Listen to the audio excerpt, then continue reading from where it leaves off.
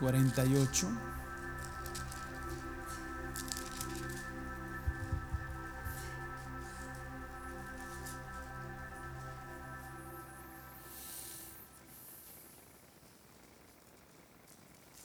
Versículo 10, vamos a leer esto. Este es un pasaje bastante conocido por muchos de ustedes, a lo mejor por todos, espero que así sea. Jeremías 48. Jeremías 48. Vamos a ver esto, que dice así, la palabra del Señor en nombre del Padre, del Hijo y del Espíritu Santo, dice: maldito el que hiciere indolentemente la obra de Jehová, y maldito el que detuviere de la sangre su espada. Verso 11: quieto estuvo Moab desde su juventud, y su sedimiento ha estado reposado. No fue vaciado de vasija en vasija, ni nunca estuvo en cautiverio. Por tanto, quedó su sabor en él, y su olor no se ha cambiado. ¿Lo están viendo ahí? Primero la palabra que vemos aquí, la primera palabra aquí vemos cuando habla de la indolencia, ¿verdad? Vamos a ver qué sucede cuando uno es indolente. Cuando una persona no toma su responsabilidad, deja ir las cosas, a ver qué pasa para mañana. Hay cosas que uno tiene que hacerle frente. A veces nos encontramos con mi esposa y con tantas cosas y con tantas actividades le digo, pero es cuestión de hacerle frente. Es cuestión de pedir que el Señor nos ayude y tomar nuestra responsabilidad, no importa, sea como sea. Es cuestión de no dar las cosas por hecho. Hay responsabilidades delante del Señor como pueblo de Dios. Y una de las cosas es que respondamos a ese llamado que el Señor nos ha hecho. Dice aquí esta parte, es que dice que quieto estuvo Moab desde su juventud, y porque desde su juventud dice que no fue cambiado. ¿Se imagina? La palabra juventud y luego la última palabra, no fue cambiado su sabor. Nos habla desde su juventud, quiere decir que fue toda una vida, tantos años desde su juventud y no ha cambiado. Toda una vida. Se imagina, de repente nos encontramos, a veces pensamos las cosas y aquí hace poquito más de 17 años que el Señor nos llamó para servirle, y parece que 17 años son pocos, ¿verdad? Pero quiero decirles que he visto parte de algunos de los jóvenes de aquí, de la congregación, los he visto nacer. Y ahora son de 17 y algunos que de 18, 19 años, algunos ya universitarios.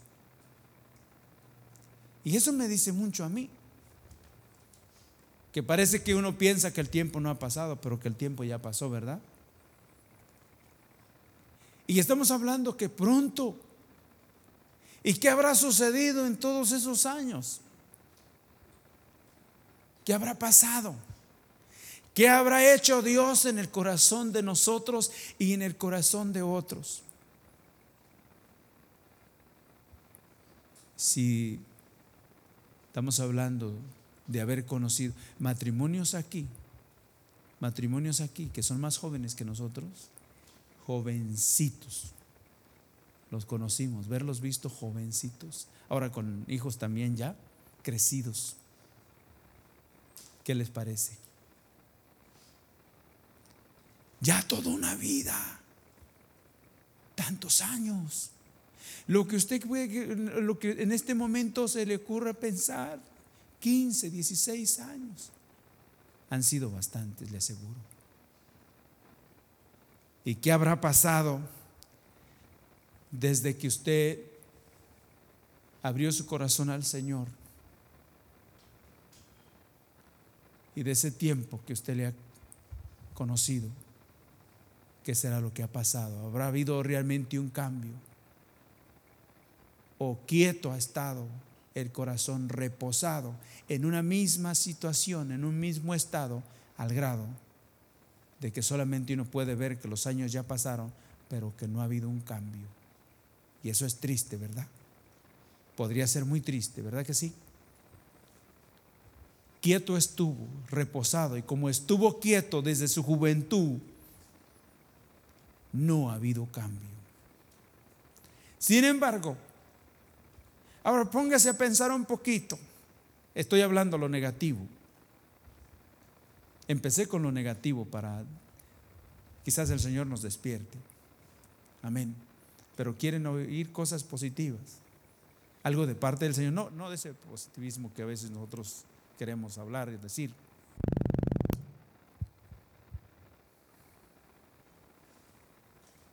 Pero cuando hablamos de toda una vida, quieto estuvo Jehová desde su juventud, Moab, desde su juventud, y por haber estado en ese estado desde su juventud, no ha cambiado.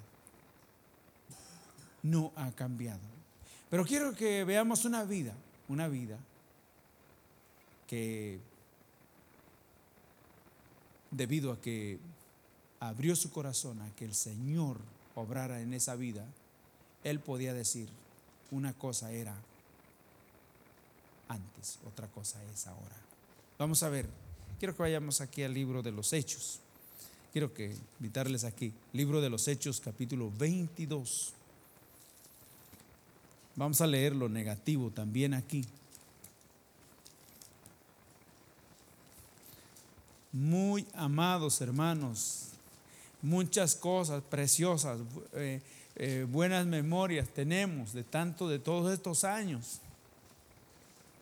De todos estos años, hermanos, para dar gracias al Señor.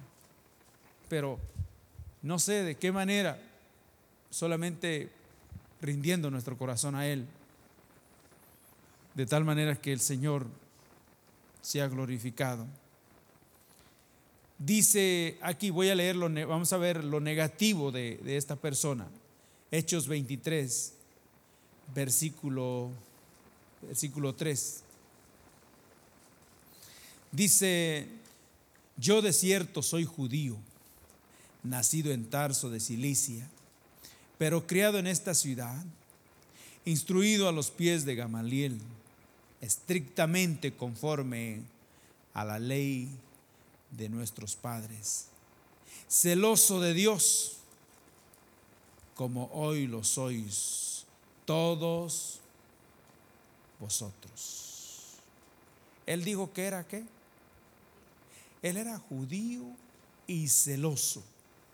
Así que los judíos son los meros reconocidos como los del pueblo de Dios, ¿verdad que sí? El Señor Jesús dijo que la salvación venía ¿de dónde? De los judíos. Así que este era de los meros, ¿verdad? Pueblo de Dios. Pero ¿qué es lo que realmente hacía? Él dice ahí que, versículo 4, que perseguía este camino hasta la muerte, ¿verdad? Prendiendo y entregando a hombres y a ¿qué? Mujeres. Eso era lo que hacía. ¿Quién era ese que dice ahí? El apóstol Pablo, ¿verdad? Eso era lo que era él antes de que le saliera el Señor al encuentro. Eso era judío y era pueblo de Dios, conocido como pueblo de Dios, pero era más sus tradiciones, eran más las cosas, los ritos, las cosas, que un encuentro personal. Un encuentro personal. nosotros necesitamos un encuentro personal, un encuentro genuino. Y el Señor ha prometido que va a hacer temblar la tierra. Y una vez más, haré temblar la tierra delante de mí. Veamos aquí algo más. Ahora vamos a leer lo positivo. Vamos a ir a Gálatas. Gálatas. Él era judío y era, que dijimos ahí, que era perseguidor, ¿verdad?, de la iglesia. Es lo que dice Gálatas capítulo 1.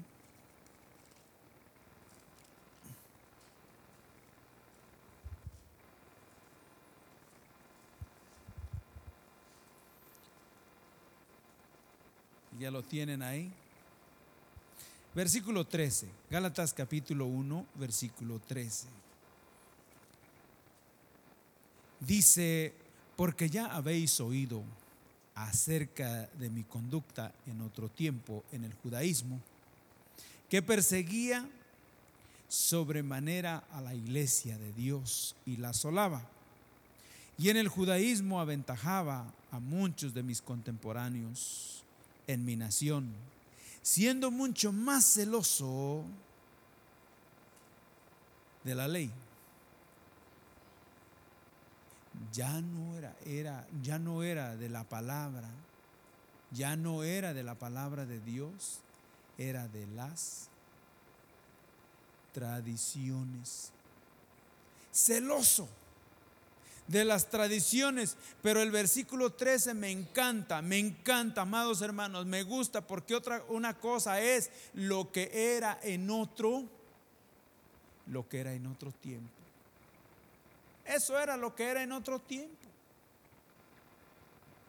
Y ustedes ya lo saben, lo que era en otro tiempo. ¿Cuántos años en otro tiempo? Eso que usted dice que yo era, y no puedo negarlo, yo era esto. Él no lo niega, él lo confiesa, él dice: esta era mi situación. Pero cuando Cristo vino a mí, las cosas cambiaron. Y ya no soy el mismo de aquel tiempo, ahora soy una persona diferente.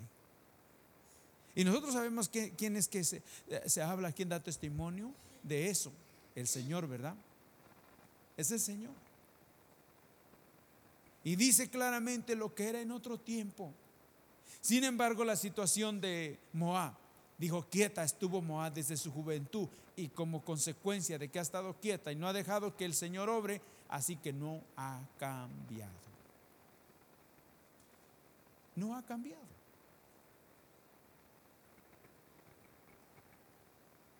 Sigue siendo la misma persona. El apóstol Pablo era una persona, antes de que tuviera ese encuentro con el Señor, una persona terrible. Dice que perseguía a la iglesia, la asolaba, prendía a hombres y a mujeres y los ponía en la cárcel. Lo dice: yo era esto. Y como ustedes lo saben, dice, no tengo que decirlo, dice, ustedes saben cuál fue mi conducta en otro tiempo. Pero ¿qué es lo que se ve en este tiempo?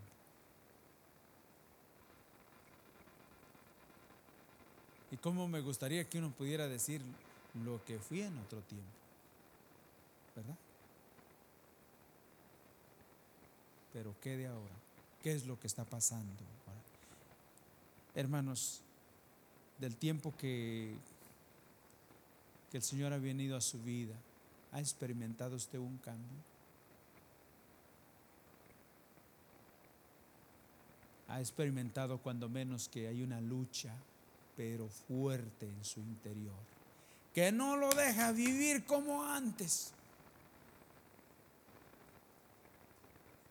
No me deja vivir como antes. Cuando no oro, cuando no leo su palabra, cuando no busco de Él, no me siento bien, siento que estoy fuera de contexto. Me siento mal, aunque sé que realmente no he hecho mi parte. Pero eso no me hace que me justifique. Siempre me siento mal, me veo mal delante de Dios, delante de Él. Esto es importante. Aquí vemos lo que fue en un tiempo, y aquí bien claro lo dice, que este era mucho más celoso de las tradiciones. Tradiciones. Así que el pueblo tenía sus tradiciones, ¿verdad? Y en esta tarde vamos a ver algunas de sus tradiciones. De sus tradiciones. Vamos a ver cómo es que se mira la tradición. Saben, por ejemplo, una tradición se puede tornar en esto, por ejemplo, de tener ya solamente aún cómo se va a llevar a cabo el culto, lo que va a pasar, cuántos cantos vamos a cantar, y terminamos con esa rutina. Y ya puede volverse que así, que todos los domingos va a ser igual. O cada vez que va a haber servicio, va a ser lo mismo. Es como una situación ya de tradición. No es de realmente buscar del Señor y estar dependiendo ahí hasta que el Señor intervenga en nuestras vidas. No me voy, así como decía Jacob, no te suelto hasta que no, ¿qué? Aferrados ahí. ¿Me estoy explicando? Nosotros necesitamos tanto del Señor, y cuando uno reconoce que yo necesito del Señor, yo me aferro más. Digo, yo te necesito, Señor, y no te voy a soltar hasta que no me bendigas. Tu presencia, tu amor por mí es más dulce que la miel. Tu misericordia es nueva cada día. Nueva cada día, Señor, nueva cada día.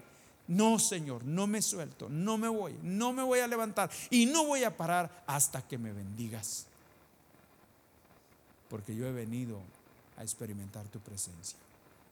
Yo no he venido a entretenerme con un culto desde un punto de vista de religiosidad o nada que se parezca. No, yo he venido a buscar tu presencia. Yo he venido a contemplar tu rostro. Hermano, no hay lugar para entrar en una situación de tradiciones. No hay lugar. Si hay alguien que el Señor realmente le está ministrando, olvide lo demás. Olvide lo demás. Lo vamos a estar viendo hoy. Vamos a ver aquí cuando se habla de tradición. El Evangelio de Juan.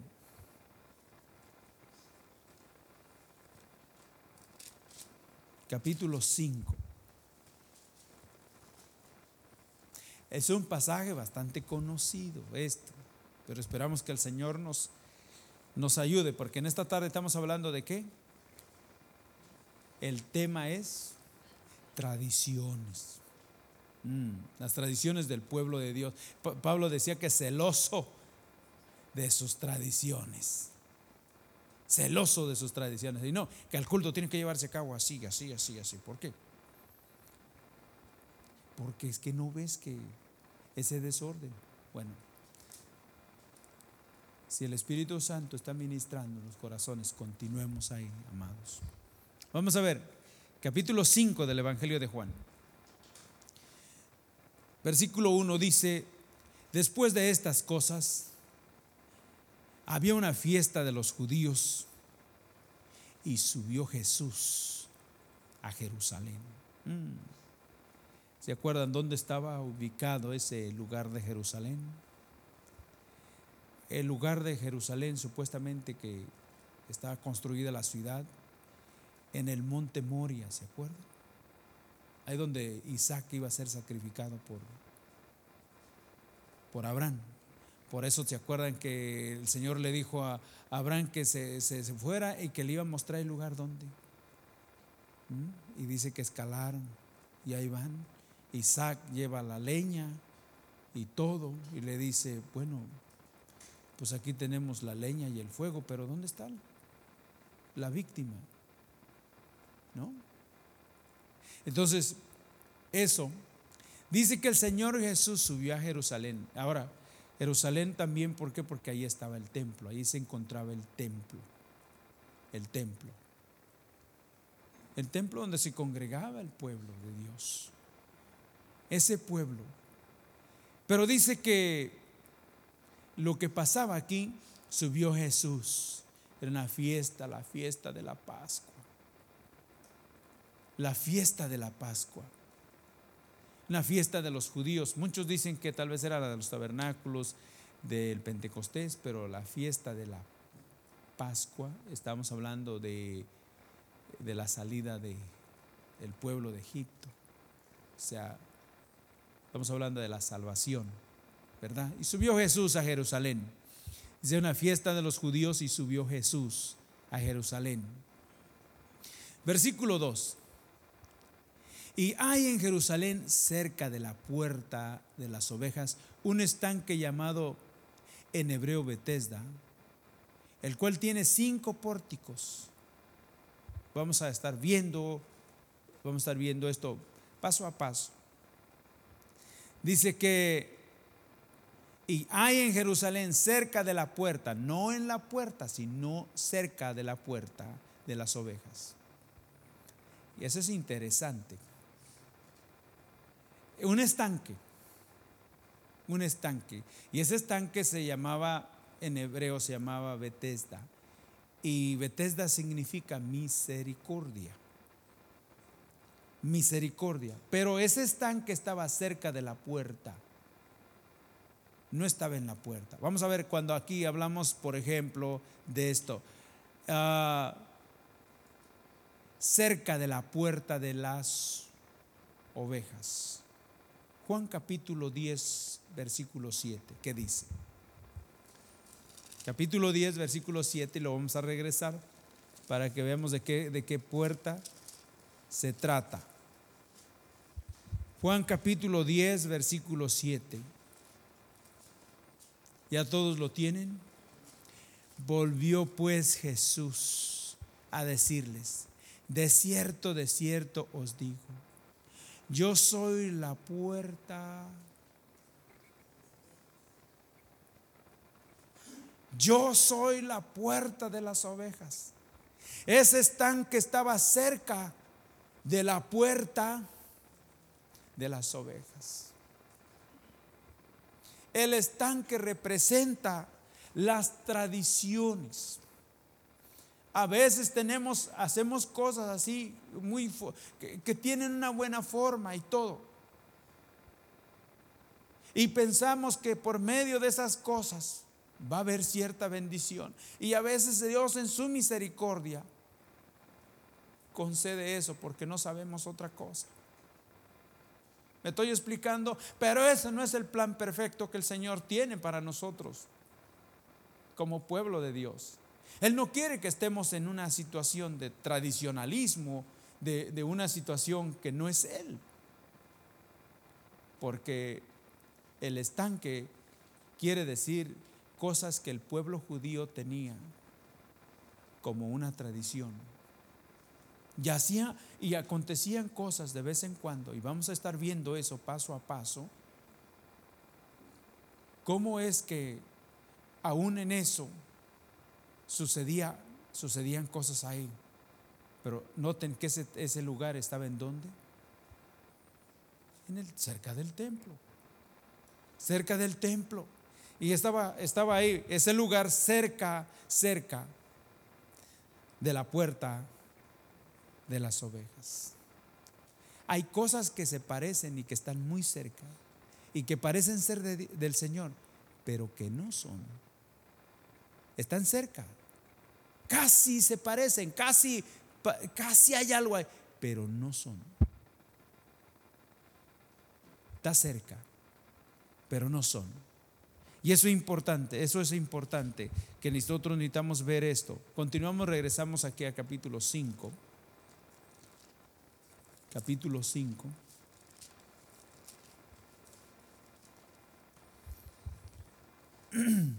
¿Lo tienen ahí? Dice que ese estanque se llamaba en hebreo Betesda, el cual tenía 5 ¿qué? Pórticos. Y eso ustedes ya saben que son pórticos, ¿verdad? Tenía 5 pórticos.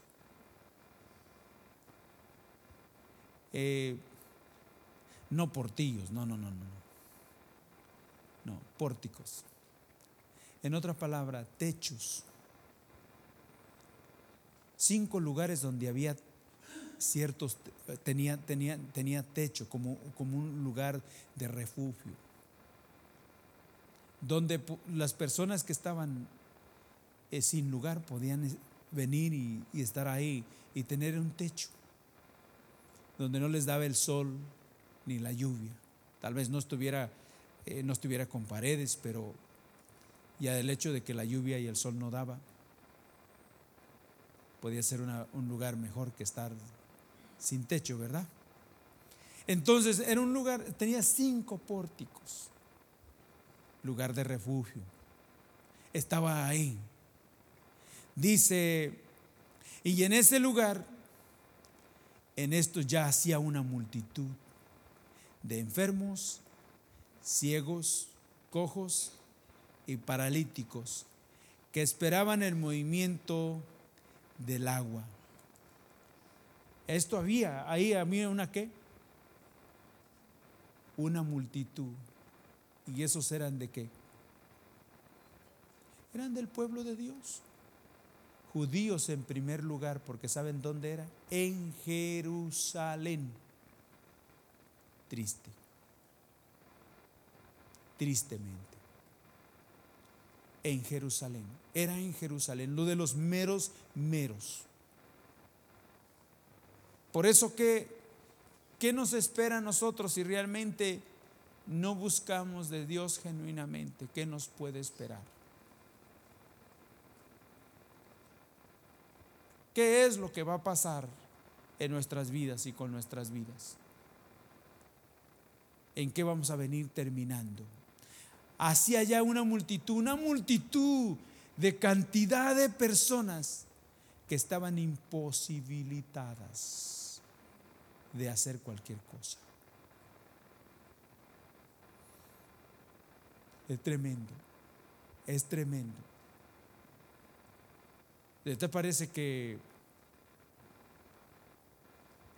se descuida uno y aún lo que el Señor nos ha dado para que Él sea glorificado puede tornarse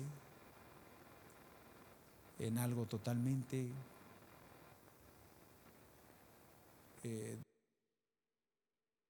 políticos que esperaban el movimiento del agua? Y dice la palabra del Señor bien claro aquí que porque un ángel descendía de tiempo en tiempo al estanque y agitaba el agua, y el primero que descendía al estanque después del movimiento del agua quedaba sano de cualquier enfermedad que tuviese. Dice que un ángel descendía de tiempo en tiempo, ¿verdad? Y removía ¿qué? Las aguas. Ustedes saben lo que significa, ¿verdad? Ángel, ¿verdad? En la Biblia. Mensajero. Un mensajero.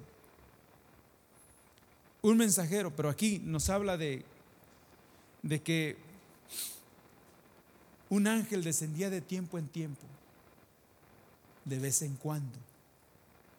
Por allá de vez en cuando. ¿Y ustedes saben por qué? Porque dice la palabra del Señor que del tiempo de David al tiempo del Señor Jesús, esas generaciones que hubo, dice que 400 años, por 400 años, Dios no había dado profetas, ni había enviado palabra al pueblo de Israel. Saben, de 400 años después, el primer profeta que el Señor les envió fue Juan el Bautista, ¿se acuerdan? Juan el Bautista. Así que el pueblo totalmente estaba extraviado y vivían de tradiciones. Y Dios en su misericordia, sabiendo que ellos esperaban algo, en su misericordia de vez en cuando enviaba un ángel que removiera las aguas, y el primero que descendía era sanado, para que el pueblo supiera que a pesar de la situación que estaba viviendo y que había vivido, que Dios no los había abandonado, pero que el Señor tenía algo mejor para su pueblo. no solamente de un movimiento, no solamente dependiendo de un ángel, no, Dios tenía un Salvador para su pueblo. Y es el que realmente el Señor le dijo: a Él oíd, ¿verdad que sí? A Él buscar, no debemos buscar a nadie más, a Él. Y vemos aquí algo más que aconteció. Dice que ese ángel descendía de tiempo en tiempo, y el que estaba enfermo, el primero que descendía, era sanado. Era sanado. Pero vamos a ver aquí algo más. Versículo 5. Había ahí un hombre que ya hacía 38 años que estaba ¿qué? Enfermo. Había ahí un hombre que ya tenía 38 años, no de edad, sino de estar enfermo. Y estaba en ese lugar esperando ¿qué?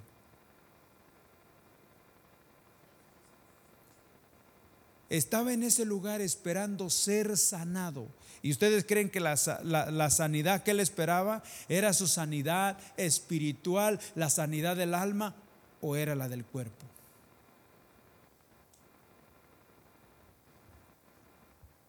$38 esperando ahí ser sanado físicamente. Pero ¿saben qué? Había aguantado todo ese tiempo esperando, y estaba ahí y estaba atento. Y cuando el ángel descendía y removía las aguas, y siempre lo intentaba, nomás que dice que otro llegaba antes que él, ¿verdad que sí? Pero estaba ahí intentándolo todos los días y estaba atento ahí todo el tiempo, atento. ¿A qué horas vendrá el ángel? ¿A qué horas vendrá el ángel? ¿A qué horas vendrá el ángel? Y estaba ahí atento, porque él quería hacer ¿qué? De la manera que nosotros nos esforzamos para lo físico, si así nos esforzáramos para lo espiritual, ¿qué nos sería? Hermanos, ¿habrá una persona que 38 años de enfermo y no quiera ser sanado? Es obvio que ha de querer ser sanado y visitando el médico todo el tiempo, porque nos interesa nuestra parte, la salud de nuestro cuerpo, ¿sí o no?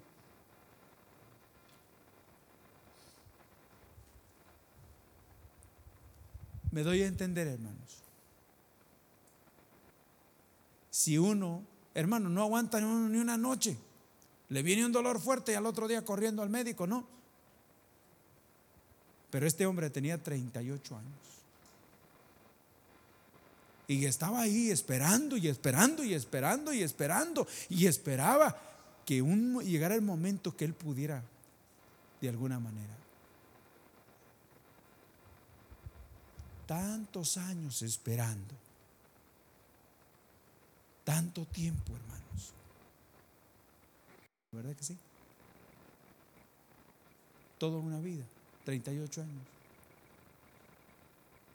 Más aparte no sabemos realmente en qué tiempo, realmente cuántos años tendría cuando se enfermó, pero lo que sí sé es que dice el Señor que su enfermedad era por causa del pecado, porque si ustedes ven el versículo 14 de este mismo capítulo, dice que después le halló Jesús en el templo y le dijo: mira, has sido sanado, no peques más para que no te venga alguna cosa que...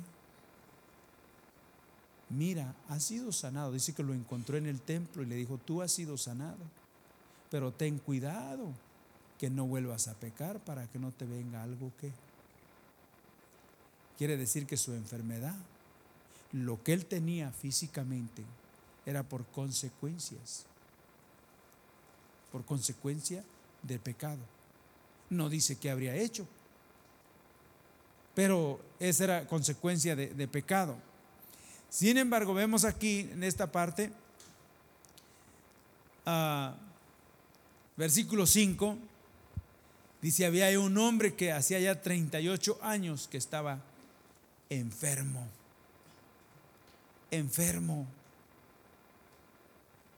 Y luego dice aquí el verso 6. Cuando Jesús lo vio acostado, ¿cómo estaba? Acostado.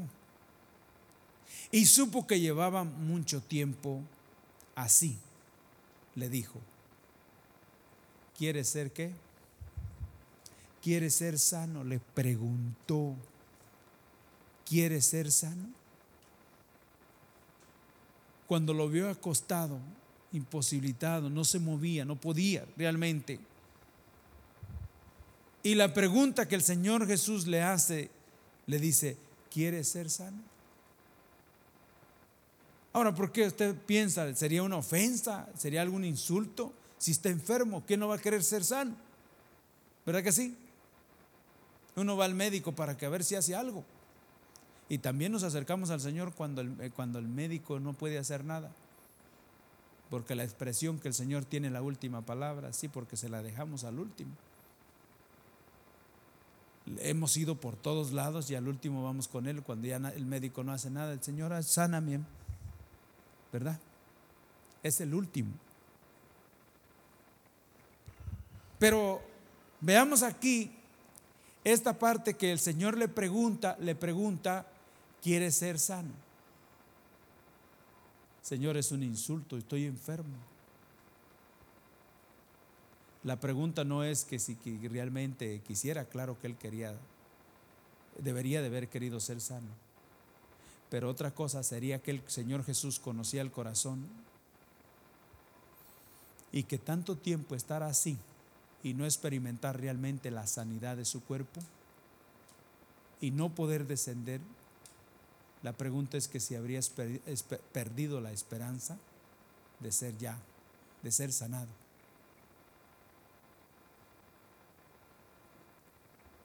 O ya se había, ¿cómo le llaman? ¿Cómo decimos nosotros? Resignado a estar así. ¿Quieres ser sano? ¿Cuántos están conformes con las tradiciones, con situaciones religiosas? ¿Y cuántos queremos realmente realidad de Dios? ¿Cuántos sabemos que realmente necesitamos un toque del Señor? Necesitamos que el Señor realmente se revele a nuestras vidas. Estaba ahí, ¿sabe? Estaba ahí el Señor y le pregunta: ¿quieres ser sano? Y la situación es aquí. ¿Sería porque realmente el Señor está humillándolo, provocándolo? No, porque el Señor no hacía esas cosas. Respetaba. Pero quizás esta vida ya realmente dice: bueno, pues ya nadie me echa y siempre que intento otro me gana. Así me quedo. Y hermanos, puede ser que realmente uno piense: así me quedo mejor. No, eso no, el Señor no quiere que nos quedemos como estamos. El Señor quiere que le conozcamos y que sepamos que Él es poderoso para cambiar nuestro corazón y para vivir una vida totalmente diferente. Amén. Dice aquí, que estaba acostado y el Señor supo que así llevaba mucho tiempo, le dijo: ¿quieres ser sano? Pero este hombre, una de las cosas que hace aquí, que es bueno y es un ejemplo para nosotros, versículo 7, empieza a decirle aquí que esto es precioso. Señor, le respondió el enfermo, no tengo quien me meta en el estanque cuando se agite el agua, y entre tanto que yo voy, otro desciende antes. Él aprovecha la oportunidad, sabe, de abrir su corazón y de decirle al Señor cómo son las cosas. Le dice: Señor, no tengo quien me eche, no tengo quien me ayude. Y mire que no hay quien más nos pueda ayudar. Para esto no hay nadie más. No tengo quien me ayude, Señor. Y siempre que lo he intentado, siempre desciende otro antes que yo. Y no tengo quien me ayude. no tengo quien me ayude. Mi caso, mi situación. Y tal vez uno se pueda excusar y nuestra situación espiritual y cómo estamos viviendo sea porque a veces pensamos, si no tengo quien me ayude, no hay quien me aconseje, no hay realmente no le interesco a nadie. Pero eso no es excusa, hermanos. ¿O sí es excusa?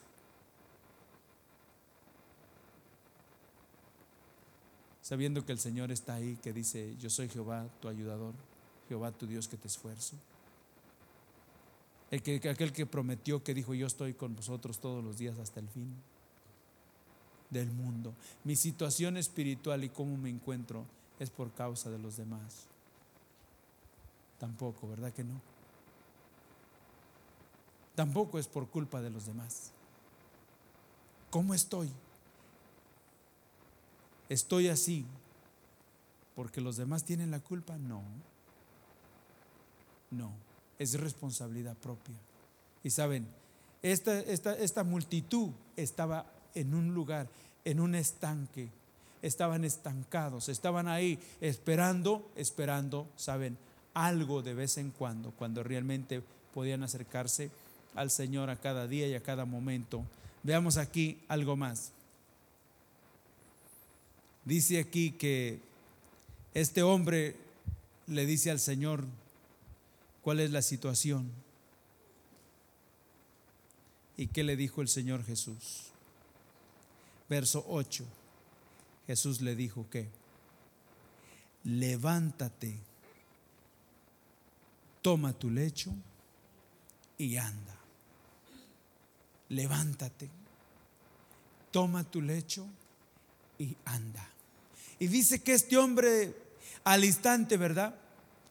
Dice aquí el versículo 9, dice, y al instante aquel hombre fue sanado y tomó su lecho y anduvo, y era día de reposo aquel día. Entonces los judíos dijeron a aquel que había sido sanado, es día de reposo, no te es lícito llevar tu lecho. Él les respondió, el que me sanó, él mismo me dijo, toma tu lecho y anda. El mismo que me sanó es el que me dijo las tradiciones, que era el de los judíos, que en día de reposo, en sábado, no tendría que haber ninguna obra, ¿verdad? Importaba más la situación de tradiciones que lo que el Señor quería hacer. Y vemos aquí esta parte. La pregunta es, hermanos, la pregunta es que este hombre que había tenido la experiencia de 38 años, que nadie lo había ayudado y no podía descender al estanque, ¿cuándo eran removidas las aguas? Una vez que el Señor lo sana, porque se dio cuenta que era el Señor Jesús, porque ya después se dio cuenta y dice que le dijo al pueblo que era el Señor Jesús. Y buscaban, los judíos buscaban al Señor para matarle por lo que había hecho. Pero la pregunta es, hermanos, ¿usted cree que una vez que este hombre experimenta que el Señor lo ha sanado, lo ha liberado, y que al instante, y hasta le da la fuerza para cargar, llevar su camilla y irse a la casa, en un momento todo su cuerpo se afirmó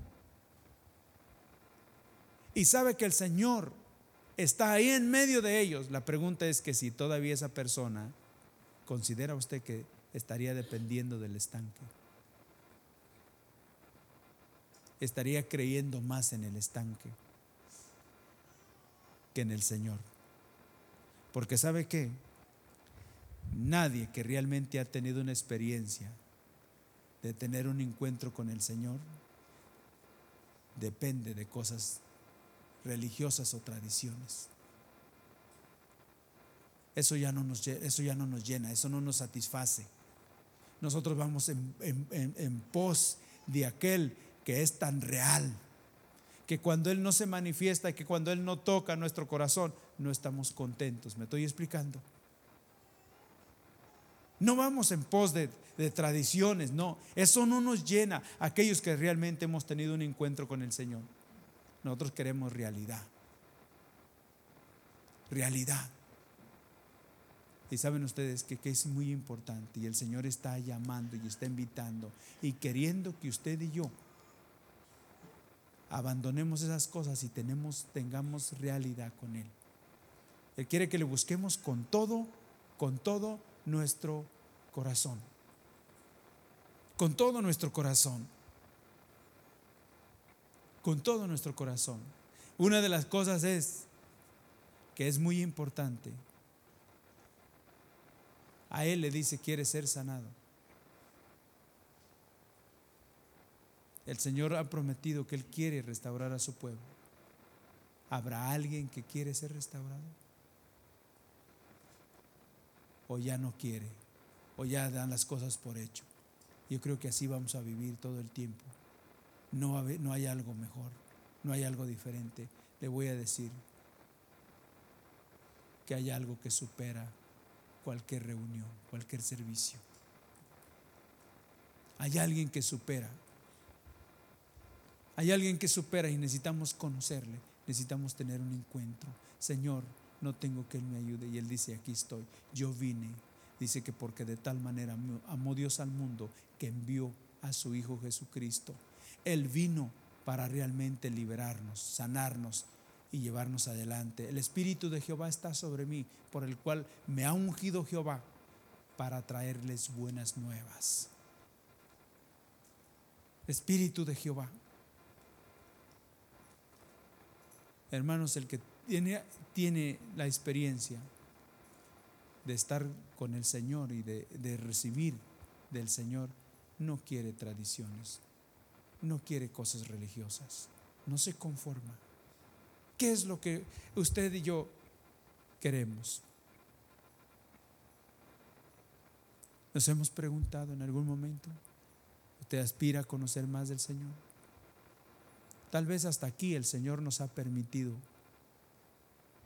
en su voluntad permisiva, porque una cosa es la voluntad perfecta y otra cosa es su voluntad permisiva. Tal vez caminando hasta aquí, usando de otros medios, pero eso no es lo que el Señor quiere que vivamos. Lo que el Señor quiere que vivamos es que realmente tengamos un encuentro con Él, sepamos quién es Él. Dice que al momento este hombre fue sanado. Fue sanado. No tuvo que esperar más. No tuvo que esperar un movimiento. No tuvo que esperar un ángel. Cuando hablamos de ángel, hablamos de medios. Dios puede hacer las cosas cuando una persona realmente le cree. ¿Me explico? Las tradiciones y las cosas religiosas siempre han llevado al pueblo de Dios a estar estancado. A estar estancado. Pero el Señor no quiere eso. Él dice que pueblo que habitaba en tinieblas, luz les resplandeció. Luz les resplandeció. El pueblo que estaba en sombra de muerte, ahí el Señor resplandeció. El pueblo que estaba ahí, se imaginan en ese estanque esperando multitud, y el Señor Jesús no vino al templo para ver lo que era el templo. Él vino ahí donde estaban los enfermos y está paseándose ahí, está caminando y ve a este hombre, ¿verdad? A este hombre. Él no vino acá para contemplar el universo. Él vino para salvarnos. Si es que le reconocemos como nuestro Salvador personal, si es que le confesamos nuestras debilidades y podemos decirle, Señor, lo conoces todo, tú sabes cuál es mi debilidad. Mi corazón es duro, es necio. A veces hasta niega que tú existes. Porque hermanos, si supiéramos que realmente y creyésemos que el Señor puede hacer las cosas, estaríamos dependiendo y buscando siempre del Señor. Amén. ¿Sí o no? Así ahí tanto tiempo, hermanos. Si nos esforzamos para la situación, la salud de nuestro cuerpo, ¿por qué no nos esforzamos para buscar del Señor, para que el Señor sane y salve nuestra alma? ¿Me estoy explicando? Ninguna persona quiere estar enferma, ninguna persona. Es sorprendente, hermanos, es algo tremendo que yo veo cuando vamos a la cita con un médico. Nos pone un horario y nos viene atendiendo allá 2 horas después o 3 horas después, ¿verdad que sí? ¿Y sabe qué sucede? Nunca nos vamos, ahí estamos esperando, espere y espere, y a veces ya con bastante hambre, y espere, porque sabe, quiere usted que el médico le haga análisis, le haga estudios, le diga qué está pasando con usted. Yo he estado en eso, usted no. Y no he visto que un enfermo se salga. Y hay veces que uno está en las reuniones, hermano, y uno agarra camino en medio de la reunión. ¿Qué cosa? ¿Qué interés por nuestra alma? Es triste que nos interesa más en la sanidad del cuerpo y nos interesa más lo temporal que lo que realmente es eterno. El alma es la que va a sufrir, el alma es la que va realmente a sufrir el castigo de lo que hizo el cuerpo, de tantas cosas negativas. Hermanos, que el Señor nos ayude. Amén. Que el Señor nos ayude, porque así como ponemos empeño para nuestra parte física, pongamos empeño para nuestra alma, porque nuestra alma se va a venir extraviando. Hacía ya 38 años que ese hombre estaba buscando sanidad del cuerpo, ¿verdad que sí? Y vino el Señor, bendito sea el nombre del Señor. Vino, lo sanó físicamente y lo salvó y le dijo: vete y no peques más. Hermano, Él no solamente sana nuestro cuerpo, Él nos salva. Él nos salva. Qué precioso, qué bueno es el Señor. Hermanos, que el Señor nos ayude. Que el Señor nos ayude. Vamos a ver si en esta tarde hay alguien acá que todavía quiere que el Señor obre en su vida. Vamos a decírselo al Señor personalmente, esperando que el Señor nos pregunte: ¿quieres ser sanado? ¿Tú quieres ser restaurado? ¿Tú quieres conocerme? ¿Quieres ser libre de las tradiciones? De toda esa apariencia que siempre nos deja con el vacío, que no hay sustancia. En esta tarde, que el Señor venga y de tal manera confronte nuestro corazón, y usted y yo podamos experimentar que Él es real. Amén, que Él es real. Si usted no quiere irse de aquí sin realmente tener esa experiencia, Señor, ayúdame. No quiero formar del grupo que está estancado. No quiero formar parte del grupo que está en tradición. No quiero formar parte del grupo que tiene una apariencia, Señor. Yo quiero realidad. Amén. Yo quiero realidad. Ayúdame. Yo estoy aquí, Señor, porque quiero que obres en mi vida, que me cambies. He pasado tanto tiempo y mi andar deja mucho que decir, pero tal vez porque no dependía de ti. Vamos a ponernos en pie.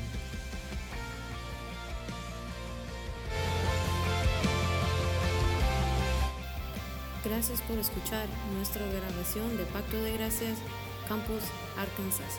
Para más información, visítanos en nuestras páginas web pactodegracia.org.mx y facebook.com/Pacto de Gracia Warren.